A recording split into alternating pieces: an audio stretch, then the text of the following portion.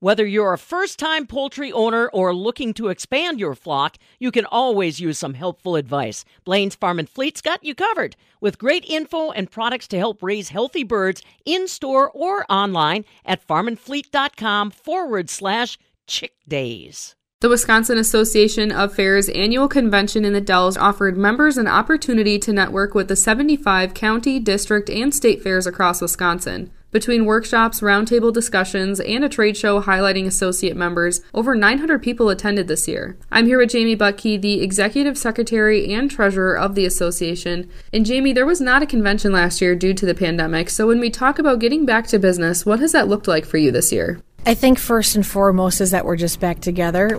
We didn't have our convention last year. We did a virtual version, and then we followed it up with, 12 weeks of Zoom calls.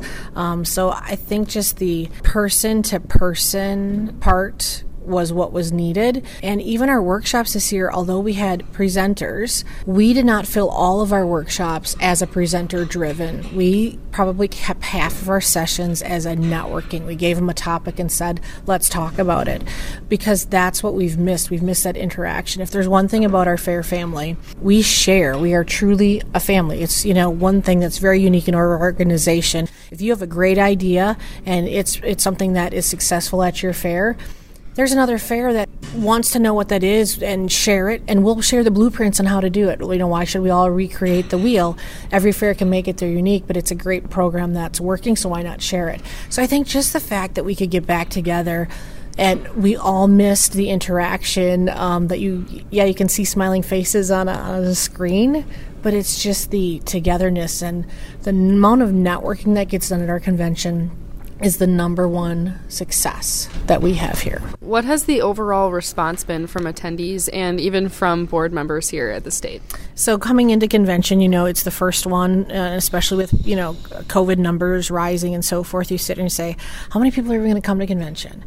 We are so pleasantly surprised that our numbers of attendees are right in line with where we've been in the past. The fairs just came out with their members. From an associate standpoint, we were down numbers of associates.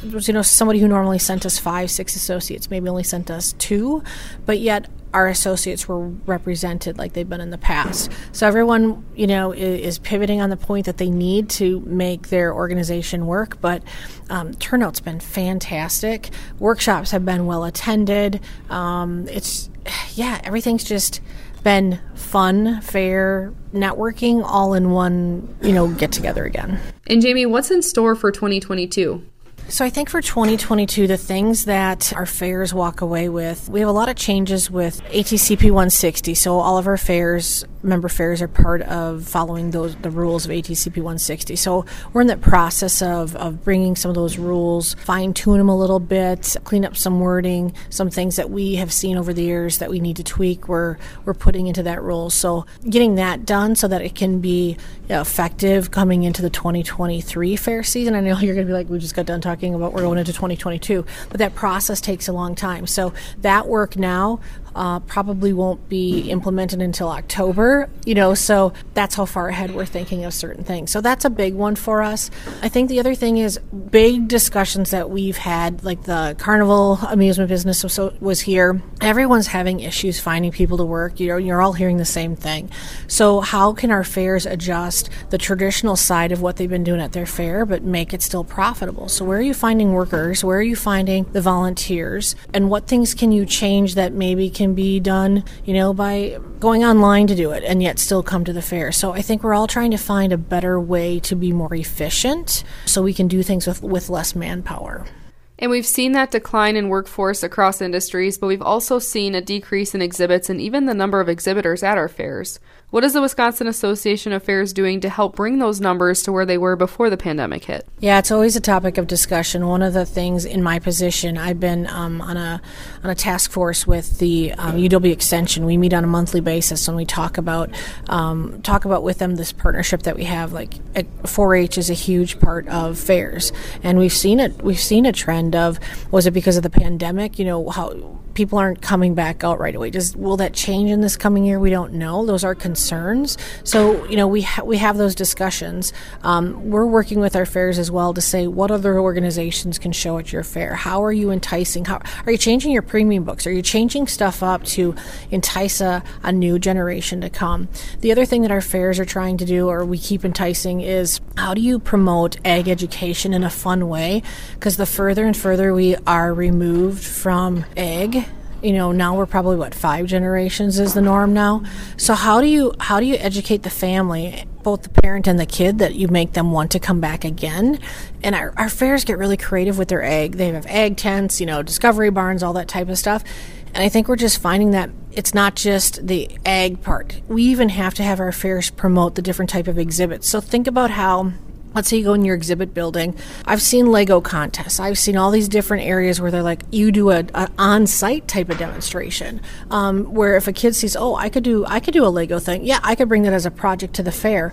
I think we're having to learn to take the spin of enticing them and showing them a simple thing that they can do that's fun and exhibit, because we have to find a way to get more exhibits to come in. Is there any kind of funding or grants available through the Wisconsin Association of Fairs to help build those agricultural programs at local fairs? When Bob Williams passed away, he was such an advocate for us, and one of the things he thoroughly enjoyed was what I had just talked about, the ag adventure type of displays that we had.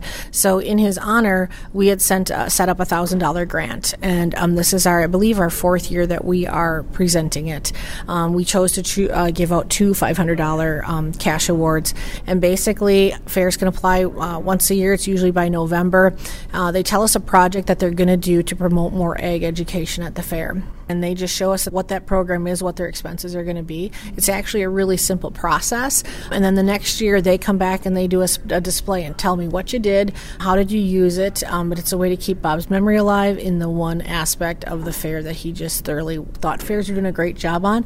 And so we could get all the fairs to do that. The other area that we were really excited about is we were teaming up with the Midwest Farm Report, and we are taking a fair story contest that Bob Williams also started, which I think is funny. We started it in 2014, and when we were talking about the program at convention, we referenced a line in there, and Bob was like, let's share fair stories so that the future generations know. It was with our theme this year on Back to the Future. But the Fair Story Contest is going to kick off on March 1st. Applications will be able to be between March 1st and May. Tell us your fair story. Bob was a great storyteller, and the one thing, he loved hearing fair stories. And over the years, we've had some great ones. I can tell you one about a purple bunny. I can tell you about people who got engaged at the fair. I mean, we have just found such humor in these different stories. There was one where this guy had tickets that they were in the garbage, and he stole them. And the next year, he went to the fair and rode all these rides and had this guilty. I mean, great stories, and everyone has one, right? But they don't think to share them.